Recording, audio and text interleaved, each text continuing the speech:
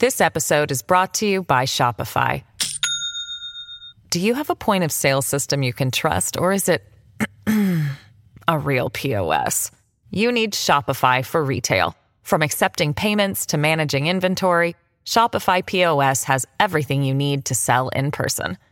Go to shopify.com/system, all lowercase, to take your retail business to the next level today. That's shopify.com/system.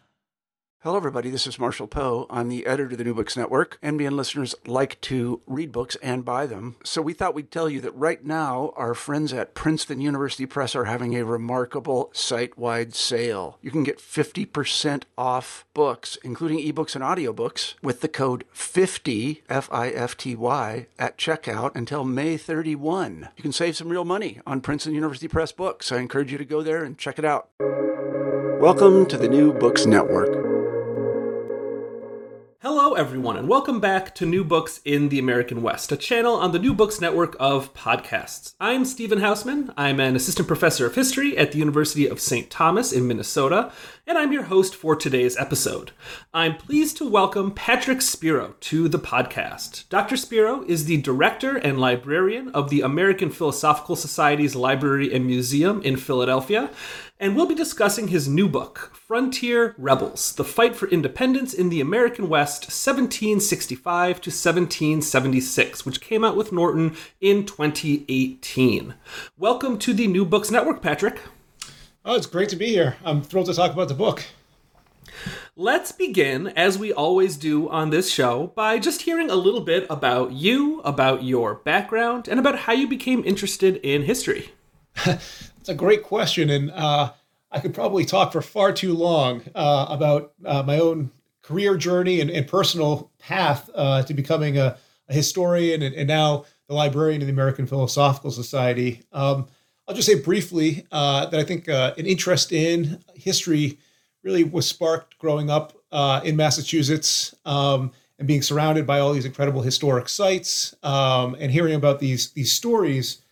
And then as I kind of developed academically, when I went to undergraduate, I majored in history. And there I just was thinking I was going to become a lawyer or I was going to go into business, but I really liked history. So why not major in something you liked? And it was as I learned what a historian actually does that I realized that I was just captivated by the idea that history wasn't just about knowing stories or remembering names and dates. But as a historian, you are kind of an active participant in trying to interpret and understand the past and to debate and discuss these ideas with your colleagues and peers. And really, during a research project on the Paxton Boys Rebellion, which was the basis for my first book, Frontier Country, I really realized that this is what I wanted to do with the rest of my life. And my advisor at the time at James Madison University told me that, you can go on to graduate school, which was not something I'd ever considered when I first stepped on campus. But I then pursued my PhD at the University of Pennsylvania, where I took that interest in the Paxton Boys Rebellion, which happened in Western Pennsylvania in 1763 and 64, and developed that into a much larger study on the expansion of Pennsylvania from its very inception in the 17th century all the way to the end of the 18th century. That became the subject of my first book. I had the great fortune of teaching at Williams College for a few years, and then I had the great fortune of being asked to be the librarian of the American Philosophical Society, which, if your readers aren't familiar with, the APS is the nation's oldest learned society. It was founded by Benjamin Franklin in 1743. And one of the things that it has is this incredible research library. We have over 13 million pages of manuscripts, over 300,000 books. We have the papers of Lewis and Clark. We have the expedition journals of Zebulon Pike and William Dunbar, and a whole range of other incredible collections. Our core areas are early American history, Native American and indigenous cultures, and the history of science, I like to say, from Newton and NASA. And within that, the early American collection is just a really rich collection on the history of the West in America, especially scientific expeditions. Yeah, and I can say, as someone that's done research at the APS, it really is a pretty magnificent institution that I can't recommend it enough, even just to stop by and visit if you're in Philadelphia at all. So it sounds like you've had an abiding interest in the history of the early American West for some time, but can you tell us the story about how you came to write this book in particular on the early American West and the Pennsylvania frontier during the lead up to the American Revolution? Sure. I never would have thought that I would write so many books on the West. I grew up, as I said, in Massachusetts, close to the ocean. I had dreams of somehow finding a career in which I could be close to and involved, if not on the ocean itself. But it really was that story of the Paxton Boys Rebellion, which happened in Western Pennsylvania in 1763. It was something I'd never heard of before, perhaps growing up as I did in Massachusetts and on the water. The idea of the frontier and Pennsylvania's role in the Revolution were all kind of new to me. And so I worked on that first book. And it was during that book that I came across another rebellion, which is the subject of frontier rebels. And that's the Black Boys Rebellion, which happened in 1765, the same year as the Stamp Act. And one of my main questions has always been, how can we understand the coming of the American Revolution in the West? I feel like we, having grown up outside of Boston, I know about the Sons of Liberty. We know about the Stamp Act Rebellion. We know about the Boston Massacre. We know about the Tea Party. We know how many of these events, help unite urban centers, whether it's in New York City or Philadelphia or Charleston. And so I've always been interested since I kind of began this journey as a historian in what was happening outside of these urban seaports. How did the West and the East come together? How did the West experience what we call the imperial crisis that led up to the American Revolution? And during that research for my first book, the Black Boys were kind of a small piece of this much larger study. But I realized then that the Black Boys told an incredible story that helps understand the imperial crisis that the British Empire was facing, the imperial crisis as experienced by colonists, especially those living on what they called the frontier, and by indigenous peoples who were trying to confront both this new enlarged British Empire in the wake of the 7 Years' War, and as they were trying to fend off the encroachments of colonists on the frontier. And so this one story encapsulated so much, and I realized I couldn't do it justice in this first book, and that the only way to really do it justice was to just tell the story as a standalone project. And so that's the origins of Frontier Rebels. So let's get into the book a little bit, and maybe we can begin by just setting the scene here. So tell us about where is the West in this book? What is the British Western frontier in the middle decades of the 18th century look like? Who lives there, and what are their lives like? What's the context for this story? Yeah, when I taught at Williams, I would teach a course on the early American frontier, and I was always surprised by how many of the students were coming from California or Utah, Colorado, because they were thinking that the early American frontier was going to deal with where they grew up. And that was a really interesting experience for me because I had to talk to them about how Pittsburgh is the frontier that we're going to be talking about in this course. So in the mid-18th century, people would describe Pittsburgh, at least in the mid-Atlantic, as the frontier. You might think of Western Virginia. That's the frontier regions for many folks.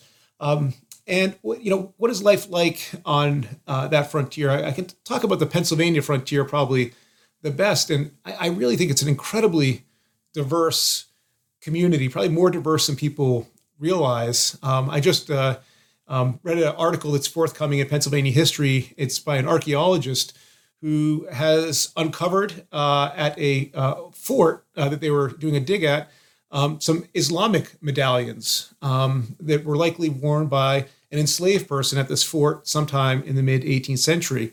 There you have folks from Scots-Irish, you have Germans, you have English, you have Quakers, you have a whole range of religious denominations living on the frontiers. And then, of course, you have a whole range of Native American communities and groups. Many different Native nations are living alongside, these colonists.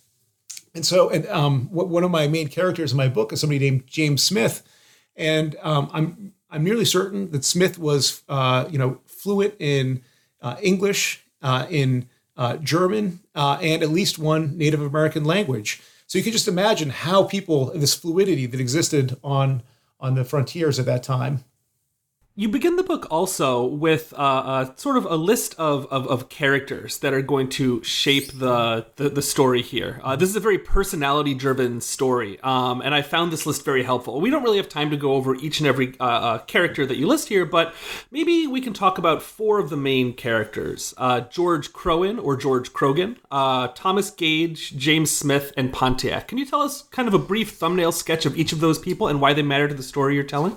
Sure, those are the key characters, Stephen, and it's great that you highlighted those, because what my book hopes to do is to try and tell the imperial crisis as this conflict between 3 different perspectives. One is the perspective of the British Empire.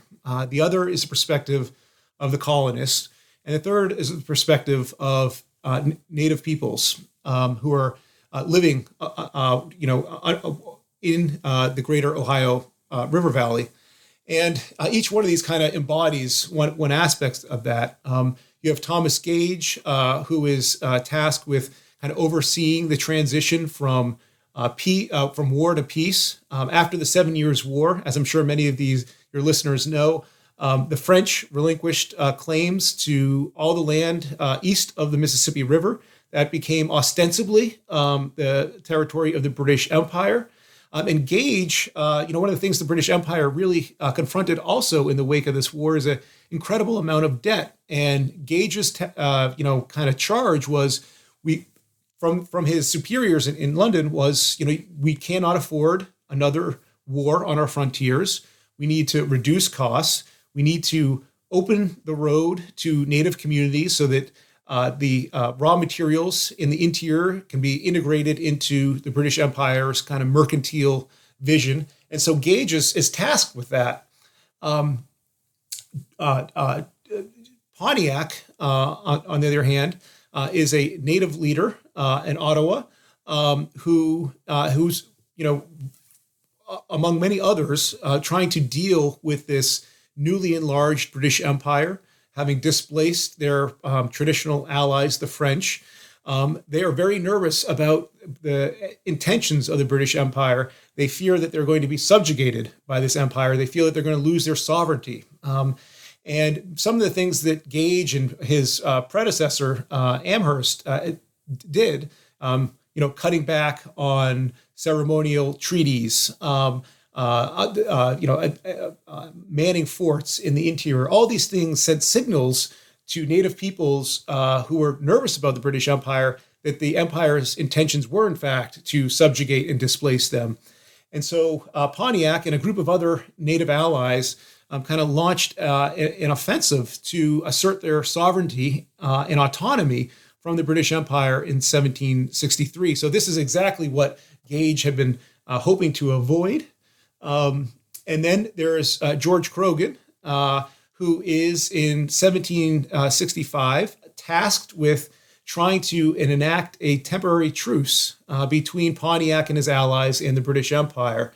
And his orders are to go out to Fort Pitt with a pack train of goods to initiate an initial alliance with the Delaware and perhaps the Shawnees, to then travel down the Ohio River in search of Pontiac, and to come to some temporary terms with Pontiac to reestablish and to show the sincerity of the British Empire, that they desire peace, and to set the groundwork for Pontiac to eventually travel to Sir William Johnson outside Albany and enact a more formal peace ceremony.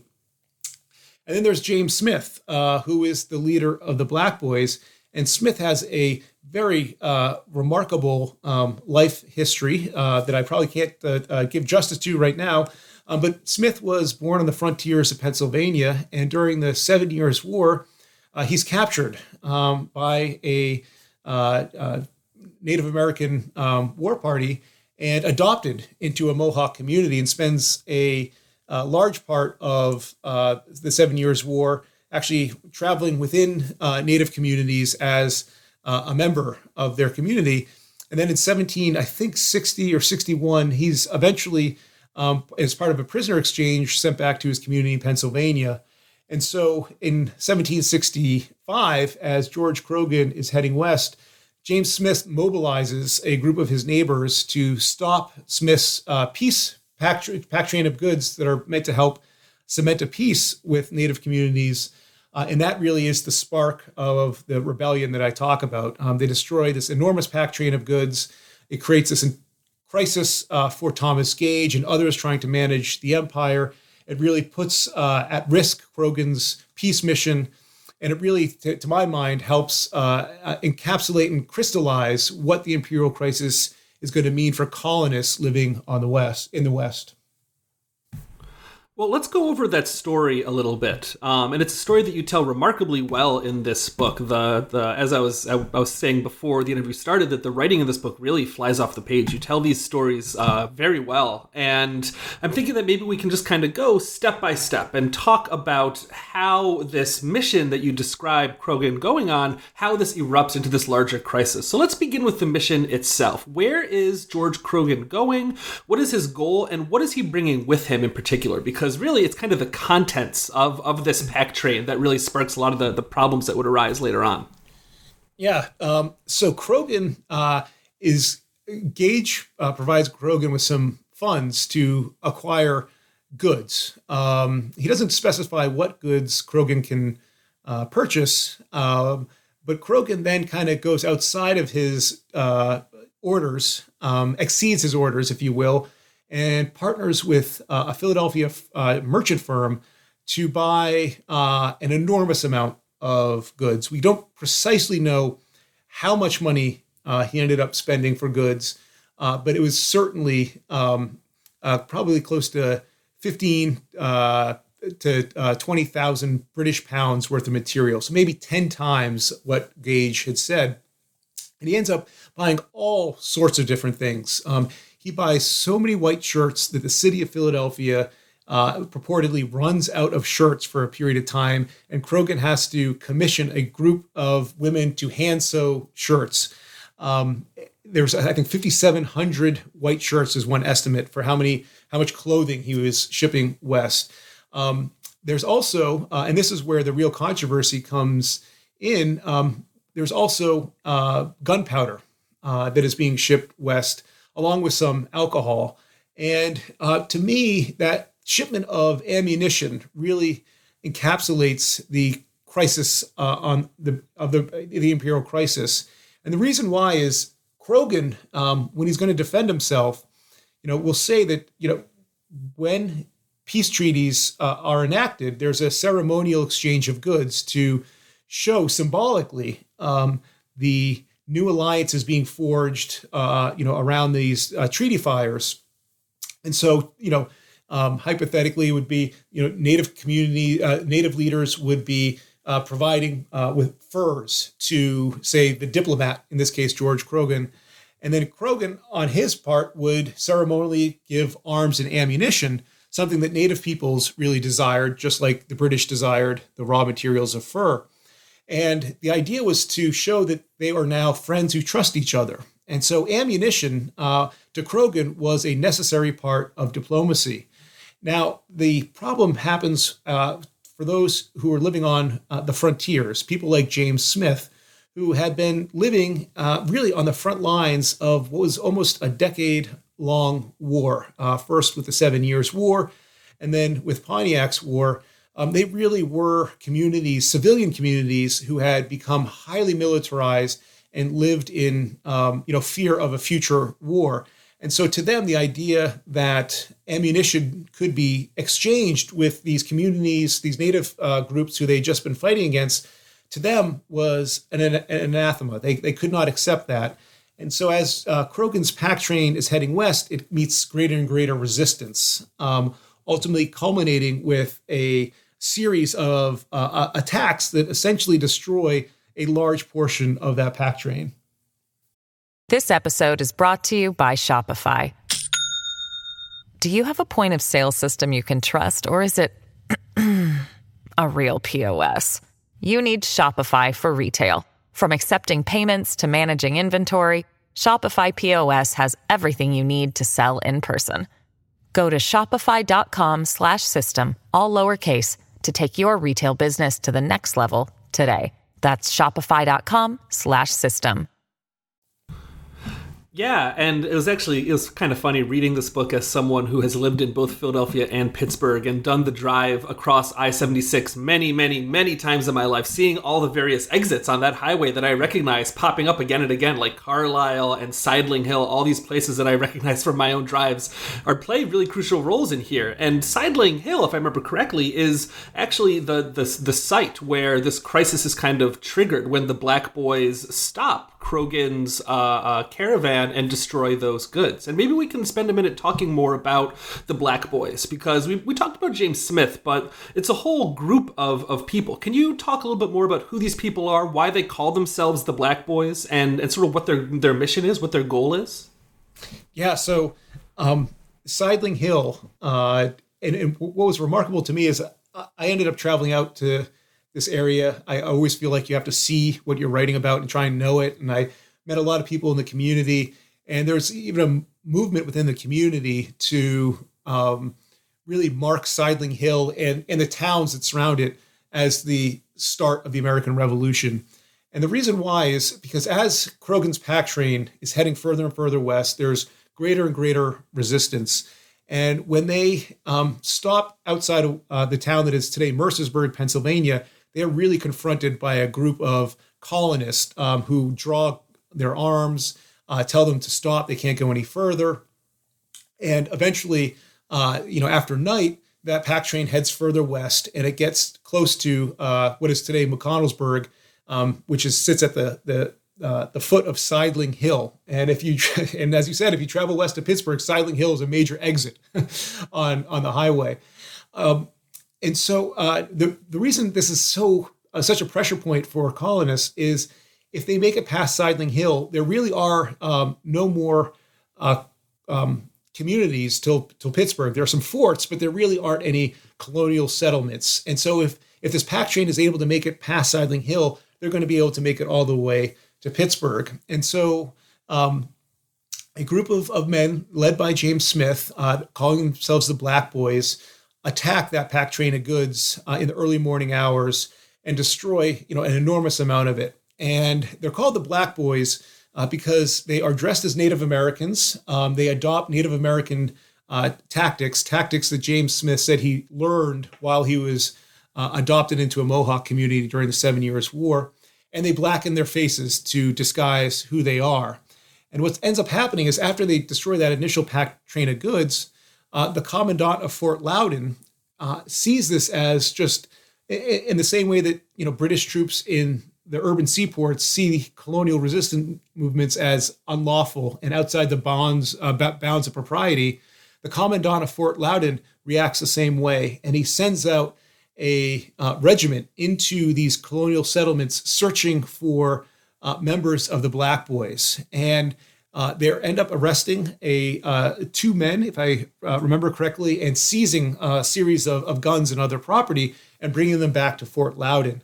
And so this only escalates the situation more, where the Black Boys now feel as if the British Army has invaded into civilian law, searching and seizing men. That's something that sheriffs or justice of the peace should do, not the British military. The British military is supposed to defend them, not become a policing force. And so in the days that follow, the Black Boys, which started as this relatively small band that attacked this pack train of goods at Sidling Hill, mushrooms into hundreds of men, all of whom are now supporting James Smith. And they eventually lay siege to Fort Loudon to try and free their fellow colonists who are held there and to seize back the guns. And after a siege of, I think, 2 days, the commandant of Fort Loudon releases the prisoners, but continues to hold on to the guns. And this is to me what really makes the Black Boys more than just some sort of riot. In the days that follow, the Black Boys become a frontier-wide movement in which there's from Lancaster, Pennsylvania, all the way to Fort Loudon. So more than 100 miles, probably close to 200 miles on all the roads. There are men who call themselves Black Boys. And if you're traveling on those roads, you're liable to search and to see to make sure you're not carrying any contraband or anything that they believe should not be traded with native peoples. And they even start handing out passports. So they're really starting to assert this extra-legal, official, quasi-government function. And when you think about that in conversation with what we know about what's happening in the urban seaports with the Sons of Liberty and the Committees of Correspondence, you actually see something happening in parallel. Now, they're happening for very different reasons, but the process that's leading towards revolution, I think, has some really interesting parallels in these two cases. I still want to ask this question of why, though. So you have this attack on Croghan's convoy, which triggers this larger crisis. And on the one hand, you talk about Governor John Penn, who's the governor of the colony of Pennsylvania, and he seems kind of ill-equipped to handle this crisis. But I still think it's worth getting a little bit more into why this spirals so incredibly. How do each of the levels of governance react to this rebellion, and then how do the rebels themselves kind of react in kind? Because you have this kind of action and reaction process that kind of brings things out of control. Yeah. So to get at the core of the why is something that it really is a thesis I started to develop in my first book, Frontier Country, and I think really comes to full fruition in Frontier Rebels. And that's the sense that there is a great divide over what the future of the West is going to look like. For those that are managing the British Empire, they draw a proclamation line in 1763. The king says colonial settlement shall not go past the Appalachian Mountains. They do so because they don't think they can manage such an enlarged empire. They can't afford it. They're worried about colonists getting too far from the seaports and therefore becoming more independent-minded. And they're worried about Indian wars. And they really want to have what they call, and what Native peoples call, an open road between what's increasingly called Indian country, which is the Ohio and the Illinois regions, and the kind of colonists to the east. Now, for the colonists, what I have argued is that over the course of the 7 Years' War, they developed a much different view of the West and of Native peoples, where those managing the British Empire can see a way in which Native nations can be allies, trading partners. Colonists begin to see Native peoples through very racialized lens as enemies, as inherent enemies that they can never trust. And so that's where you begin to see this divide developing between these three very different constituents. And in so many ways, that ammunition represents this divide over what the future of Indian relations are going to look like in the British Empire, over what the future of even the West might look like in the British Empire. To colonists, the idea that ammunition could be exchanged with Native peoples, they can't imagine that because they have begun to see Native peoples as they increasingly just describe them as Indians, as one whole, one group that are inherently enemies and future enemies, where the British Empire is able to see, as Benjamin Franklin himself articulates in some of his pamphlets, that there are different Native nations. You can have alliances with some, you can have alliances even with all, but that they are not one coherent people. They are people that can be, allies and even integrated into the British Empire. And so when you get at the why, I think that's the why the rebellion, why the Black Boys kind of formed. In terms of your question about governance, I mean, this raises, the Black Boys raise so many issues about governing the British Empire. It exposes weaknesses within the British Empire's kind of structure. There are so many people at the time that are talking about the need to reform the British Empire, especially as it becomes larger. And the Black Boys really get at the core of some of these issues. The first one of the key unstated issues is who actually has authority, on the frontiers. Is it the British Army in these forts? Is it the colonial government with the justices of the peace, with the sheriff, with the governor, as you mentioned? Or is it the Black Boys themselves who are trying to take authority and saying that, neither the British Empire nor the colonial government actually adequately represents them? And so you have this great contest over governance that is really coming to the fore during this clash. And then by the time we get to the late 1760s, you start to see the British government begin to undertake reforms. And among those reforms is dismantling forts throughout this frontier region, which on the one hand seems like a victory for the people dwelling on the frontiers. They were being granted seemingly more independence. The British Army is, again, seemingly withdrawing, and yet they interpret this action and these reforms generally very differently as another step toward British imperial tyranny. So why is that? How is the dismantling of these forts and these larger reforms, how is this kind of how does it become connected with this wider colonial critique of imperial governance? Yeah, no, that's that really gets at kind of the heart of there's so many interesting contradictions, if you will, of the Black Boys. On the one hand, they have an incredible distrust of their colonial government to the East. They feel the East is elite.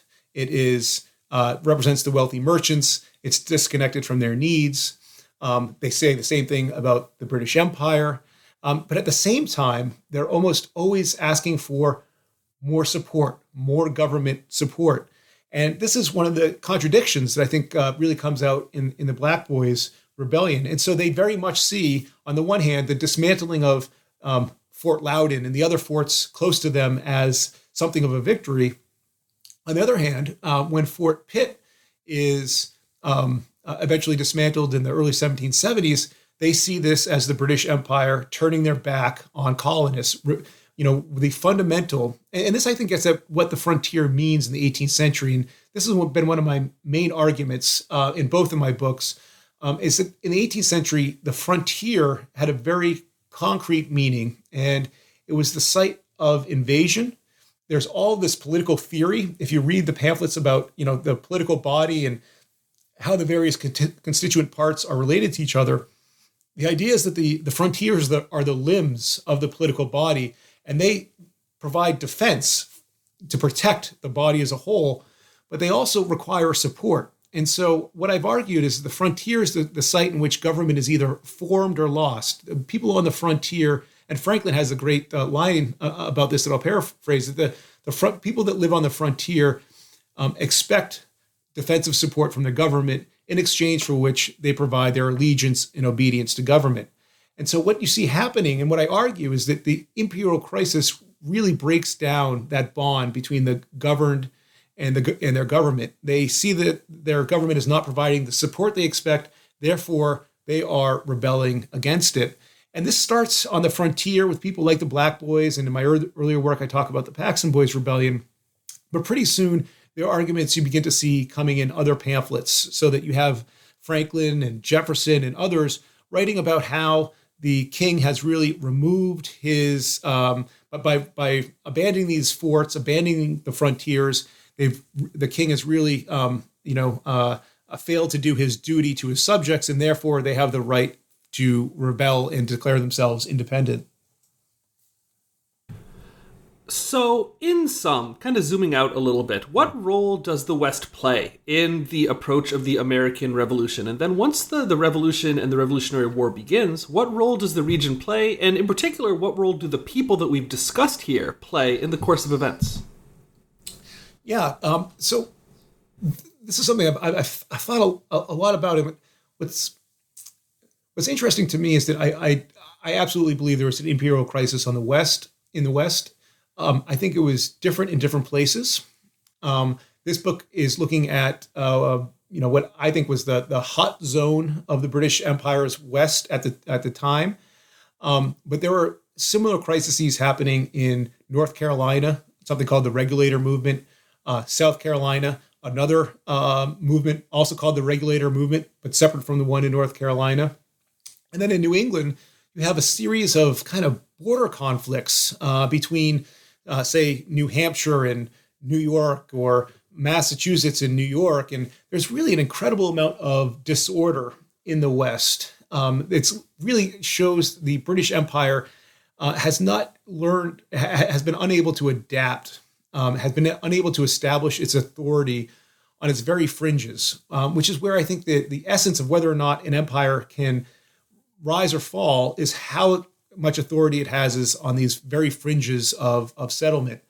And so I think the West has an important imperial crisis. It shows the weakness of the British Empire. And for the coming of independence in particular, the issues that the Black boys were talking about were disconnected or separate from those in the East. When I started all my research, I wanted to know, how did people on the frontiers react to the Stamp Act or the Townsend duties or the word of the Boston Massacre? And what I found is there's virtually zero discussion of these events on the frontiers, at least in Pennsylvania. They're focused much more on Indian relations, on the military, on their relationships to the Eastern government, where they see themselves unrepresented. And so but what this leads to is, even if the cause is different, in 1776, there's a similar conclusion between East and West. And that is that, the only people who they can trust to govern are themselves. And that's where you see a general sense that the king and the British Empire is inadequate to managing them, and that the only people that they can trust are themselves. And that leads to this marriage of East and West during the American Revolution.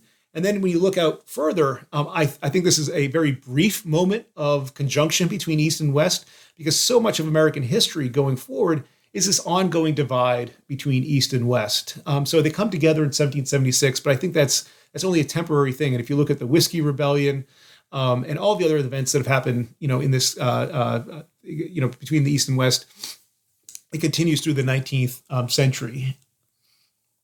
In terms of the Black boys themselves, many of them, James Smith it kind of embodies this, where Smith is actually eventually elected to the revolutionary government of Pennsylvania. He helps write their constitution, which is one of the most radically democratic of all the constitutions written during the American Revolution. It gives equal representation to the frontier counties, the thing that they had been asking and begging for beforehand. And then eventually he joins the Continental Army. He serves under Washington for a period of time, but he's frustrated with this style of warfare. And so he ends up returning to his community. At this point, he's living close to Pittsburgh, and he mobilizes again his own militia in order to fight a frontier war. And then Smith continues to go on, actually, and he moves to Kentucky and serves in its earliest legislature. So in so many ways, I think Smith embodies what I call the frontier revolution, where one of the things that the colonists were so frustrated with was a sense that the British Empire was trying to hem them into the East. And so what do you see after the American Revolution? I think the most radical area of the revolution is actually the West. I mean, if you think about what the British Empire's policy towards the West was before the Revolution and what it was after, it's almost a complete 180. The British Empire is trying to maintain peace. They're trying to create a clear line between Indian country and colonial settlements. They want an open road to Indian country. And what do Smith and others do when they take control of the government? It's kind of an unfettered expansion, a series of Indian wars. The British Empire is really completely overturned in the West, and their policy is as well. Whereas in the East, the leaders in the East were still the leaders in the East afterwards. And there isn't that type of fundamental change in policy that I think you see in the West. I want to ask one question about methodology before we begin to wrap up here, because you wrote this book in a pretty interesting way. It's very much an exercise in storytelling. All historians are storytellers, but this book it reads almost like historical fiction, but of course it's not. It's history. It's rooted in very deep primary source research. It's a very accessible read in that way, particularly the dialogue. I mean, I really flew through this book reading it myself. I finished it in practically no time. And you talk about this a bit toward the end of the book, where you say that you hope that this book might start a conversation about how we write history. So what do you do differently in this book? And what do you see as the limitations of more traditional academic history writing? What were you trying to correct in that sort of writing? Yeah, so I was actually inspired to write the book, especially the way that I did by teaching my students at Williams College, where they were always willing to read, and they really wanted a book that was accessible, relatively short, but still made a point. And what I had with the Black Boys Rebellion was this incredible primary source base to work from. There were so many depositions, so much reporting this, largely in manuscripts. I mean, the interesting thing about the Black Boys is this is a massive rebellion that gets the attention of people as far as London are aware of this, and it feeds into their sense that the frontier is this anarchic place. But it's almost all in manuscript, and it's all these depositions and discussions. And I realized that I could take those depositions and, without creating my own dialogue, use those as the basis for conversations that did happen historically, and really try use the sources as my guiding light, and to really get those voices centered. And so I tried to develop dialogue. Again, the dialogue is coming from the sources themselves, rather than trying to embed quotes or long quotes in paragraphs, as a way to make it read more like a novel, believing that might be able to translate the work of scholars to hopefully a wider audience. And I've been really happy. I was a little nervous. I didn't know how people would react, but the response, at least in the reviews that I've read, have been very positive, as have been all the feedback I've received anecdotally. And one of the things that you do that I really appreciated is you play with dialogue a little bit. Maybe play with is not the right term to use, but you clean up a lot of the dialogue to just make it read more accessibly. I mean, manuscript third-person discussions of what someone said to another person, they can read in a kind of dry way. And you adjust the language just ever so slightly to make it read more like natural dialogue that real people may have had. I really appreciated that. And what kind of led you to making that particular choice? Because that was one of the most effective small choices that I thought you made in this book. Yeah. And I don't know if I'm ever going to do it again, because I've been working on another project, and it really was the sources lent themselves to it, Stephen, because it was a deposition. And so it was simple. Like you said, it was very simple changes. For instance, if somebody's recounting a conversation and it was in the past tense, I could make it into the present tense. Or if if they were using the third person, I could make it the first person because they were recounting some other conversation they had. And it did allow me to develop better a dialogue or exchange that was recounted. Several times there were cases where James Smith would recount an exchange, and then James Grant, who is the leader of or Charles Grant, was the leader of Fort Loudon.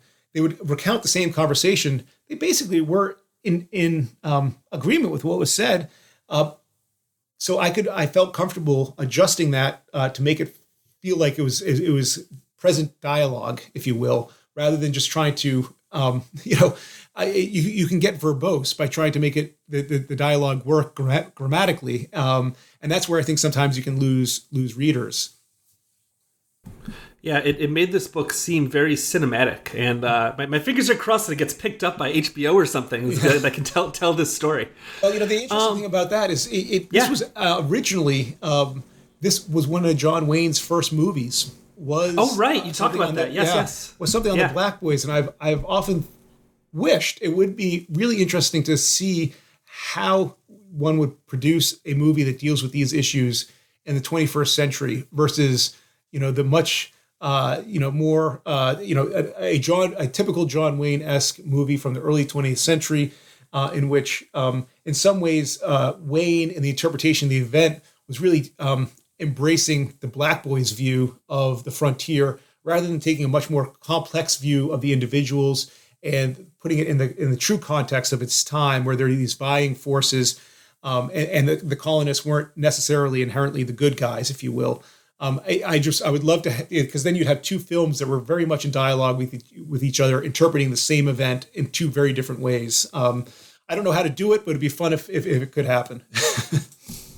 Well, that kind of gets at my next question, which is, and this is not an easy question. My guests often tell me that, but it's one that I think is important to summarize what we've been talking about here. If there's one takeaway that you hope readers come away from this book with, come away from this book understanding, what might that takeaway be? Yeah, and this is where I think I get to it in my conclusion, and that's that. My view is that the politics of the West has largely been overlooked in our understanding of the American Revolution and our nation's founding. I think interest in it has waxed and waned, but you really, if you want to understand our present, you have to understand the past. And so much of the politics of what I call frontier politics of the 18th century, I think really remain embedded in our cultural DNA. A incredible distrust of what are seen as distant governments who are not serving the interest of more rural Americans. A sense of a desire for government both to do more, but to also stay out of their lives. I mean, so much of our politics you can see in these 18th century moments. And so I think to really understand their roots, their origins, today, you really have to go back to the American founding. And then finally, this book came out a few years ago. It came out in 2018. Can we get a preview of what you've been working on in the interim? Do you have another project in the works? Yeah, well, it's funny. The pandemic has really redirected my research, my life, just like I'm sure so many others. I had decided that I had done enough with the frontier in the West and that I was going to shift my gaze across the Atlantic and take a look at London during the American Revolution. The APS, one of our great treasures, we have the 70% of the papers of Benjamin Franklin. We're kind of the chief repository of Franklin's correspondence. And I was delving into his ties with London politics and the ways in which he was aiding spies and others in London. And I was well underway on a project. And then with the closure of libraries, I had to put that on pause. And interestingly enough, I have once again shifted my gaze to the West. And I've been delving into the life of somebody named André Michaux, who was a French botanist sent to the United States in 1786 by the King of France. And he spent a little bit over a decade in the United States, traveling as far south as Florida, as far north as almost the Hudson Bay, and as far west as the Mississippi River. And he is, I would argue, one of the greatest explorers of the continent until Lewis and Clark. I don't know of anybody else who quite probably covered as much ground as he did. And his story is largely untold. And the APS holds his journals. And I've been kind of using those to kind of explore what his life and experience in the 1780s and 90s can tell us about the early American Republic.